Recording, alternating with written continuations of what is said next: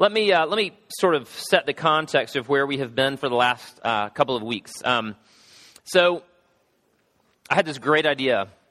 You know, you come up with the idea to preach through a sermon series, and it sounds great in theory or sounds great on paper, and then you actually jump into it and you realize, ooh, that's a little bit harder than I realized. Well, the Ten Commandments is tricky. It really is. And it's tricky for a lot of reasons. One of the reasons the Ten Commandments are tricky to preach on is because in our culture, in our society, we have a remembrance of the Ten Commandments. We have a perception of the Ten Commandments, right? And so that perception and that remembrance almost assuredly does not match up with the biblical reality of the Ten Commandments. It's just true. And so when we think about the Ten Commandments, we think about the judge in Alabama that refused to take the Ten Commandments down off of his courtroom wall. I don't mean to discuss the rightness or wrongness of any of that. I just mean to say that it gets kind of politicized or it gets turned into a news story. Or when we think about the Ten Commandments, we think that, that was just sort of some set of archaic standards for a group of pre-modern people who were, just couldn't control themselves. That's really why we needed the Ten Commandments. And so we have all these perceptions of what the Ten Commandments are. And I'm just here to tell you the perception that most of us have had or do have of the Ten Commandments isn't the perception that Jesus desired for us to have. In fact, the very first week that we talked about the Ten Commandments, instead of reading through the Ten Commandments, I actually turned us to Matthew chapter 22. And this was an interesting section where one of the experts in the law came to Jesus in order to trap him and said, hey, Jesus, what's the most important commandment? And Jesus answered by summing up the first half of the Ten Commandments and the second half by saying that the first and most important commandment is to love the Lord your God with all your heart, mind, soul, and strength. And the second is like it, to love your neighbor as yourself. In other words, Jesus summed up the Ten Commandments in one word, and that word was love. He basically said that the Ten Commandments are a way that we functionally love God, love our neighbor, and we even love ourselves. And so it's not just about a bunch of rules. It's not about limiting your pleasure. It's about loving other people, and it's about loving God, and fundamentally it's about loving yourself. And so in that same first sermon, part of what I did was I told several different stories about the brokenness of humanity, about murder, about adultery, about stealing, about all these different things. And part of what I wanted to do in telling all of those stories was to say, you hate all those things that happened in those stories, those murders, right? You hate it when people lie about you or slander you or gossip you. You hate it when people steal your things, right?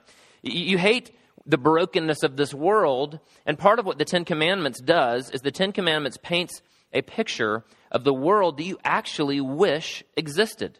Whether you realize it or not, the Ten Commandments creates this tapestry, this picture of a beautiful and strong fabric of life that you wish actually existed. Last week, we looked at the first commandment. Now, the first commandment is very simple. It's very clear. It says, you shall have no other gods before me. And part of what we talked about as we covered this first commandment of having no other gods is we basically said, first of all, even though we think we don't have other gods because we don't have little statues in our closet, or we don't have these, gods from 3,500 years ago from the Greek pantheon or something, we think somehow that we don't have gods. But in reality, what a god is when we take a perfectly good thing like a husband or a wife or like a child or a job or comfort, and we take that perfectly good thing and we make it more important to ourselves and to our security and to our identity than God is. That's ultimately what a false God is. That's having a God in the presence of the one true God. And God says, don't do it. And the reality is we do it, and we do it every day, and we do it all the time, far more than we realize. But the good news is that Jesus perfectly obeyed that first commandment, not just when he was tempted in the desert, but Jesus obeyed that first commandment all 33 years of his life. He placed his identity and his security in God above all else all the time in every circumstance. Now today, we're going to be looking at the second commandment. The second commandment, as most of you know, is that you shall have no graven images or no idols. And that sounds to a lot of us kind of like the same thing the first commandment talked about, but I'm here to tell you today it's different. We'll get into that in a moment. Before we do anything, though, if you have a Bible and you want to turn to Exodus 20, we're going to read through the Ten Commandments, verses 1 through 17. If you don't have a Bible, that's fine. We're going to put it up on the screen, but follow along with me either way as we read through the Ten Commandments, starting with verse 1. And God spoke all these words, I am the Lord your God who brought you out of Egypt, out of the land of slavery. You shall have no other gods before me. You shall not make for yourself an image in the form of anything in heaven above, or on the earth beneath, or in the waters below. You shall not bow down to them or worship them. For I, the Lord your God, am a jealous God, punishing the children for the sin of the parents to the third and fourth generation of those who hate me, but showing love to 1,000 generations of those who love me and keep my commandments. You shall not misuse the name of the Lord your God, for the Lord will not hold anyone guiltless who misuses his name. Remember the Sabbath day by keeping it holy. 6 days you shall labor and do all your work, but the seventh day is a Sabbath to the Lord your God. On it you shall not do any work, neither you nor your son nor daughter, nor your male or female servant, nor your animals, nor any foreigner residing in your towns. For in 6 days the Lord made the heavens and the earth, the sea, and all that is in them, but he rested on the seventh day. Therefore the Lord blessed the Sabbath day and made it holy. Honor your father and mother, so that you may live long in the land the Lord your God is giving you. You shall not murder. You shall not commit adultery. You shall not steal. You shall not give false testimony against your neighbor. You shall not covet your neighbor's house. You shall not covet your neighbor's wife, or his male or female servant, his ox or donkey, or anything that belongs to your neighbor. Okay? Let me call time out really quickly. Let me read verses 4 and 5 again. This is the commandment of having no idols. Just follow along with me, if you will. It'll be on the screen. Just a reminder, you shall not make for yourself an image in the form of anything in heaven above, or on the earth beneath, or in the waters below. You shall not bow down to them or worship them, for I, the Lord your God, am a jealous God. Let's take one moment and let's pray. Father, we thank you so much for this day. I thank you that maybe some of these people didn't realize they were going to be here this morning, but from the very beginning of time, Father, you knew that they would be here. And Father, I would say that your word makes it clear that not only did you know who was going to be here, but you invited these people into your presence, Father, whether it's to have a conversation with someone that they're sitting near, or whether it was to sing a hymn today, or to hear Scripture read, Father, whatever the case is, Father, I would simply ask that you wouldn't allow anyone to leave this place today without having had a life-changing encounter with you, the living God. Father, I pray all these things in the name of your Son, Jesus Christ. Amen. So, Krista and I, my wife and I, have been married now for 18 years. And it's so funny because when you get married, you have all of these perceptions about what marriage is going to be. You have all these perceptions, most of which you don't even know that you have, about what a wife is or about what a husband is. And you bring all those perceptions, all those misperceptions into marriage, right? Well, one of the misperceptions that I had was as an extrovert, I automatically assumed that every other human being on the planet also liked extroverted things, right? And so Krista, my lovely wife, who's a raging introvert, I automatically assumed, like when we first started dating, that Krista would love to go out with, like, on group dates. You know, like, hey, Krista, let's go out on this big group date, right? Or, I automatically assumed that Krista would really enjoy it if we went to, get-togethers with my buddies, that she would just absolutely love being there with all these strangers, right? Because I love it. She's got to love it too, right? I remember the first time we met was in the dining hall at Covenant College, and all the athletes had to get to school early. So Krista was playing basketball, I was playing soccer, and there were, in the dining hall, there were maybe 75 or 80 people, or I don't know, maybe 100, I don't know. And so all the soccer players were all sitting, in one area of the dining hall. We were all sweaty after soccer practice. And when I was a senior, Krista was a sophomore, and I had just gotten back, for my senior year, and I looked around the dining hall there, and I looked and I saw Krista sitting by herself, and I thought, well, that girl looks like a nice girl, very sweet. And so I walked over to her, assuming that what she really would prefer is to come to a table as the only female surrounded by a bunch of sweaty soccer players that she didn't know, right? Because as an extrovert, that's what I would want, right? And so I said, hey, we started chatting a little bit, and I said, you're welcome to come sit at the table with my buddies, and no, I'm okay, I'm fine, or whatever. And I was like, well, okay, if you're sure. And I was like, something must be wrong with her, And I said, but here's the deal. If I see you sitting by yourself anymore, every single time I'm going to come over here, and I'm going to badger you into coming sitting with my friends. And so the reason I tell this story is because I had a misperception that everybody was extroverted like me. And I had a misperception that Krista would love to join me with all of my buddies. And the funny thing is, you would think that after a year and a half of dating, I would have learned that that's not what she desired, but I didn't. So I carried these misperceptions of what Krista desired all the way into our marriage. So the first year of marriage, I was always trying to set up group dates and get-togethers with all sorts of people until I finally realized that Krista just actually likes being alone and that 50% of the population also likes having time by themselves and doesn't want to be surrounded by lots of strangers, right? I had a misperception about who she was. Now, throughout the course of our marriage, I've gotten a little bit clearer and a little bit clearer about what it is that Krista prefers. I've gotten a little bit clearer about what makes her feel loved, right? I don't think, and again, we could ask her right now, but I don't think she would like that. Whether or not she's ever doubted that I love her, I don't think she has. I think she's always known cognitively that I love her.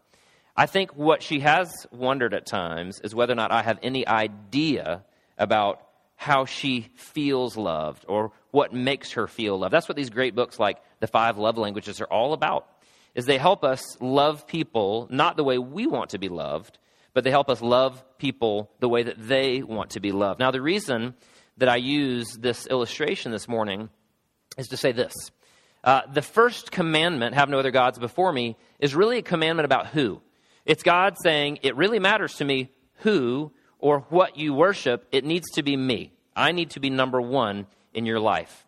What the second commandment about, this idea of having no other idols, is really a question about how we worship. In other words, what God is telling us in the second commandment is, here's how I would like for you to worship me. So the first commandment is about who and what, and the second commandment is really about how. It's about how we worship God. So let me do this really quickly. Let me ask this question.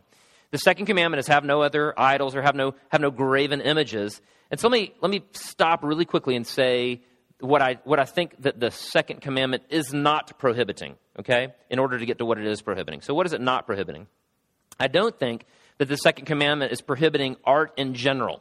In fact, I could almost go so far as to say that I know that it's not prohibiting art in general. Now, I don't think this is up on the screen, but I'm going to read it one more time here. It says, you shall not make for yourself an image in the form of anything in heaven above or on the earth beneath or in the waters below, okay? Now, so you could read that and simply think, oh, well, you're not allowed to do any art whatsoever, especially of animals or trees or stars or moons or anything. That would be an interpretation of this commandment. In fact, there's a strict Jewish sect that doesn't allow any paintings, it doesn't allow photography. And when you're in a part of Jerusalem that's sort of their area of Jerusalem, if you're taking pictures, they'll come up to you and try to stop you, right? Because they think it's wrong to have any artwork or any picture or any representation of anything in heaven above or on the earth beneath or in the waters below. But I don't think that's what this commandment is talking about. In fact, I know it's not, because there are other parts in Scripture where God prescribes artists to make certain things that go into the temple or to use their skills to make other graven images. The real issue here is not about art in general. The second thing that this commandment is not prohibiting is it's not prohibiting artwork depicting Jesus, okay? So some people, again, I don't know what church tradition you're from or even if you are from a church tradition, but some people would interpret the second commandment as saying, oh, by the way, you can't make any pictures of Jesus whatsoever, whether it's the Sunday school material of the cartoony Jesus, or the laughing Jesus that some of you maybe have seen if you've been in the, the Young Life world, or if it's the blonde-haired Jesus that hangs over the the couch in your grandmother's house or whatever, right? Now, here's the point again. I don't think that this commandment is talking about artwork that depicts Jesus, and I've read any number of different people on this, lots of people, J.I. Packer, Skip Ryan, Calvin, Luther, all these different people. And essentially what we need to understand in terms of the Jesus part anyway is that Jesus was a real man, and therefore it's okay for us to depict him in certain types of literature. The key to understanding the second commandment is this. The key here is this, that what is being prohibited is that we use graven images in worship. Does that make sense? So there's nothing wrong with having a picture of Jesus. He was a real man. What would be wrong is to have a picture that we really used in order to help us worship. That would be maybe a breaking of this second commandment. Listen to what the Westminster Confession, question 51, asks and answers. It should be on the screen here in a minute. What is forbidden in the second commandment? Answer. The second commandment forbids the worship of God by images. And so again, the point here isn't artwork in general. It's not pictures of Jesus, but it's forbidding the worship of God by images or any other way not appointed by his word. Charles Hodge, this great Princeton theologian, says this: idolatry consists not only in the worship of false gods, but also in the worship of the true God by images, right? Does that make sense? So in other words, what's being talked about here in the second commandment is really how we worship. It's how we demonstrate our love and our affection to God. And now some of you may be currently going, all right, okay, BP, that's enough. No, that's enough. I don't really struggle with that. In fact, some of you may be thinking, I don't really know anybody that struggles with breaking the second commandment. But let me call time out for a second and say that using images, I think, in worship not only applies to public worship, but also to private worship as well, all right? And the danger of all of these commandments is that we might be breaking them, and we probably are breaking them in very subtle ways we don't realize. And so I'm going to throw out several ways that you aren't necessarily breaking the Ten Commandments, especially the second commandment, but ways in which you might be breaking it. So here are a couple of them. There are some church traditions where they have crucifixes up in a sanctuary, right? And a crucifix is particularly a picture of Jesus on the cross, suffering in agony. Now, the danger of having a picture of Jesus in worship in the form of a crucifix is that what does really happen to people is those crucifixes actually can, at times, become the object of worship for certain people. They can direct their worship to those crucifixes instead of to God. Okay, that's a danger. It doesn't necessarily mean it happens, but it can happen. Second thing, there are icons. Now, an icon is essentially a statue. And so in some churches, you might have a statue of the Virgin Mary holding a baby Jesus, or you might have an icon of some saint somewhere in the context of worship for the purpose of aiding in worship. And it's possible, in fact, it does happen, that people begin to identify with those icons much more than they identify with God. Does that make sense? That's why you can buy candles, that are candles to the Virgin Mary, or to the Saintess of Guadalupe, or whatever the case may be, is because it's actually a danger that we can begin to turn our worship to these things that have been created rather than the Creator. Believe it or not, it's also possible, I think, to use crosses as aids to worship, where the cross can become some sort of a lucky rabbit's foot, right? I mean, it really can. And again, a lot of us probably in this room this morning have on like a necklace with a cross on it, or earrings with crosses on it, or we have a cross in our house. And again, I'm not saying that you shouldn't have that necklace. I'm not saying you shouldn't have those earrings. I'm not even saying you shouldn't have it in your house. But what I am saying is that if you use it as an aid in worship, that it's a danger or it's a temptation that you can actually turn towards that thing and use it in a way that somehow circumvents the true worship of God. The temple, I think, became an idol for the Jews, right? I mean, so all of a sudden, instead of the Jews really being concerned about their God and Father, they became much more concerned about the temple. I think the Jews probably turned the Ark of the Covenant into an idol instead of being concerned about the one whom it represented. That became an object of worship for them. The list goes on and on and on. We have to be careful because we need to understand that this is really all about worship. How do we worship God? But we also need to understand that this is really, at its core, an issue of the heart. Because we can turn anything into an idol. We really can. You can turn the pastor into an idol. You can turn the music into an idol. You can turn the place that you meet into an idol. And the warning of this is that God is saying, I don't want you to place any temptations of created things before me to aid you in worship or for the purpose of worship. Now, so that's some of the questions of what, but let me get to the question of why. Why is this prohibition in the second commandment given? Why would God make this the second commandment?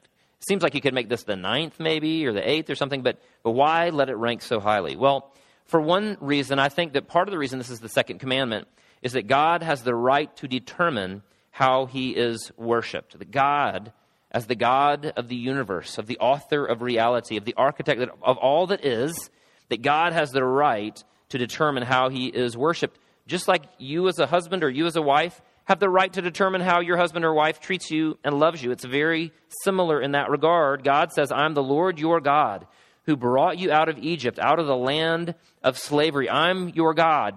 When Moses met God out in the wilderness, and God said, hey, I want you to go back to Egypt and I want you to do these things, Moses said, hey, God, I don't mean to question you here, but what should I possibly tell the children of Israel that would make them actually go forward and do this? And what God said is, tell them, I am has sent you. And what God was saying there in Exodus chapter 3 is that I am who I am, whether you like it or not. I am the self-existent one. I am the prime mover. I am the one through whom and from whom all things exist. Therefore, I have the right to determine how I'm worshiped. Let me read a couple other passages here. In Exodus chapter 3, that same passage, God tells Moses, here's how you're to worship me. Don't come any closer, God said. Take off your sandals, for the place where you're standing is holy ground.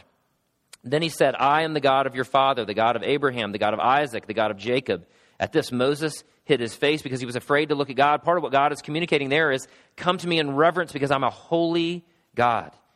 In the New Testament, in Romans chapter 12, we see that Paul writes this amazing theological treatise. And essentially what he does in the first 11 chapters of Romans is he unpacks the gospel. All that Jesus has done for you in order to make you acceptable for God. You don't make yourself acceptable to him.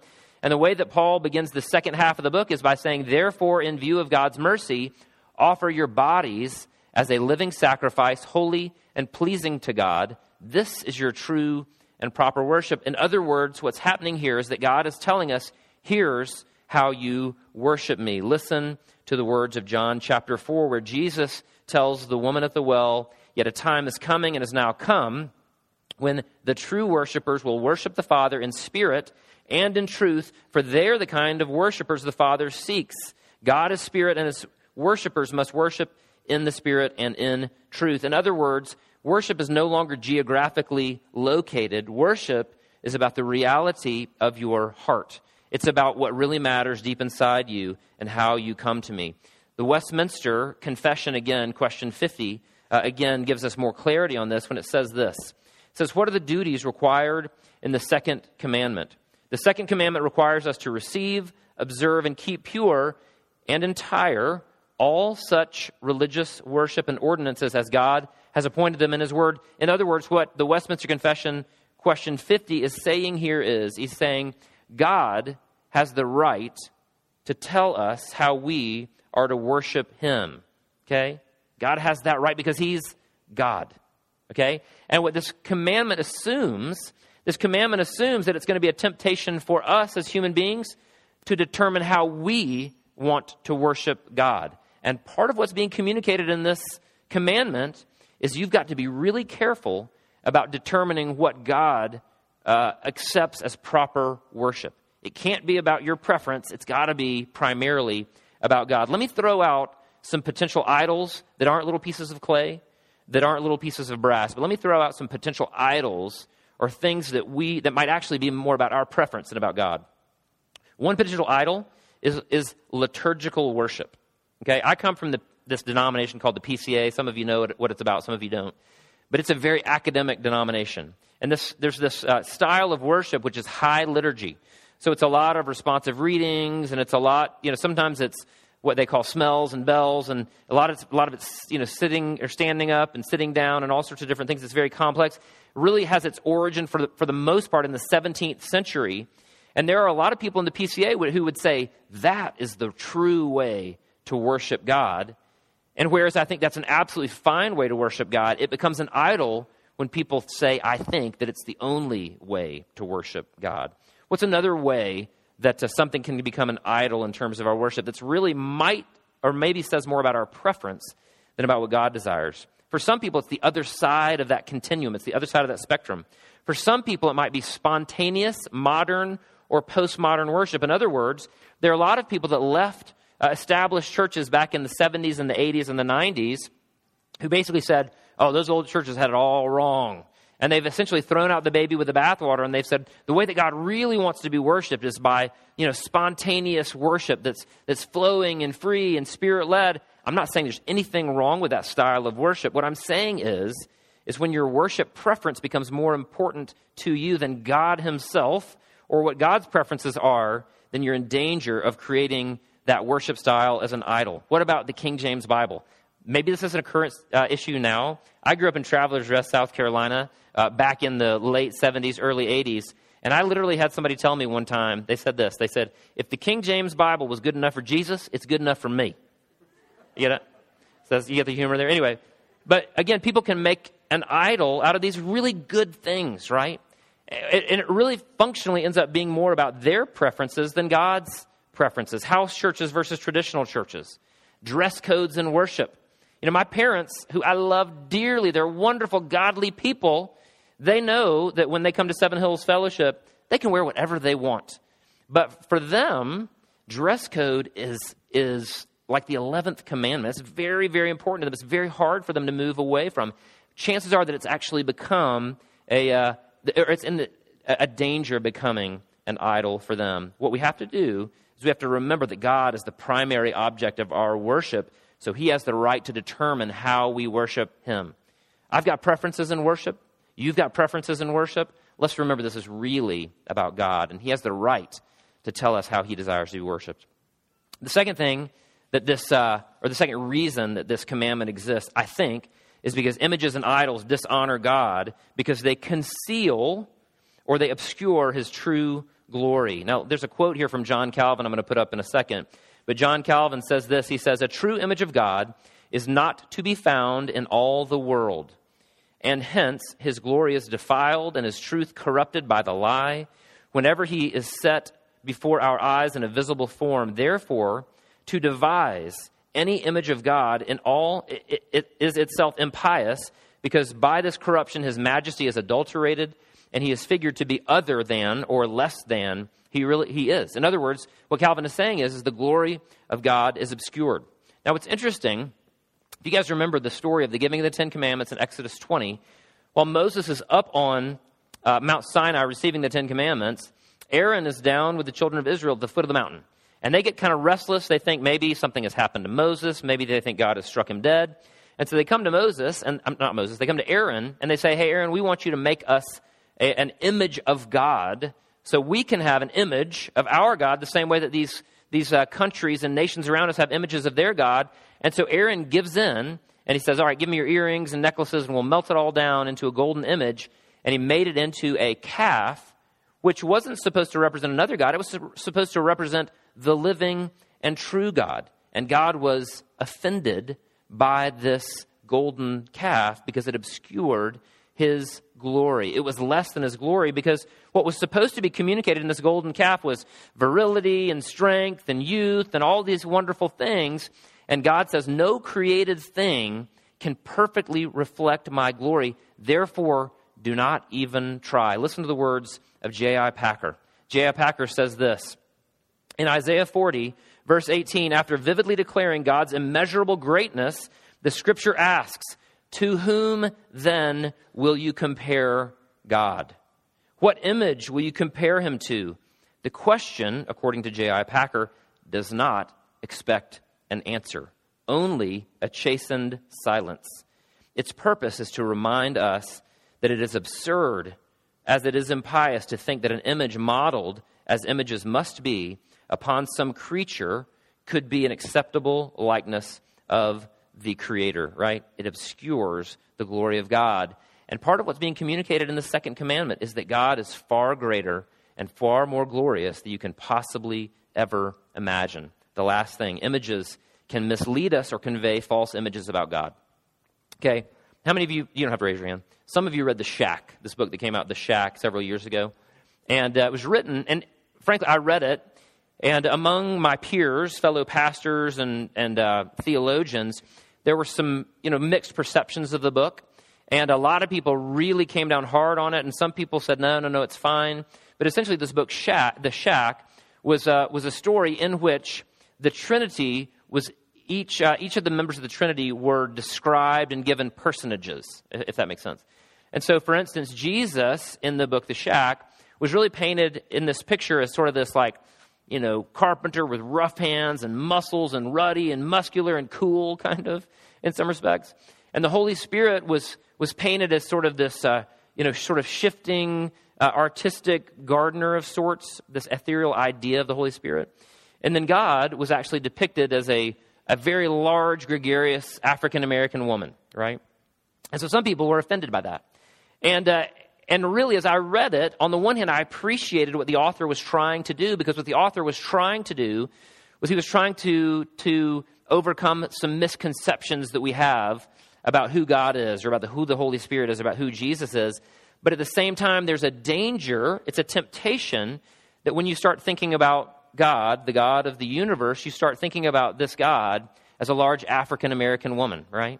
And who's very gregarious and jovial and kind. And I don't intend to make fun or to be sarcastic there, but rather to say, like the golden calf, no human being that's painted in a story or painted on canvas or fashioned out of clay or out of bronze can ever truly convey the true nature of who God is. That's why in Exodus chapter 3, God says, I am who I am.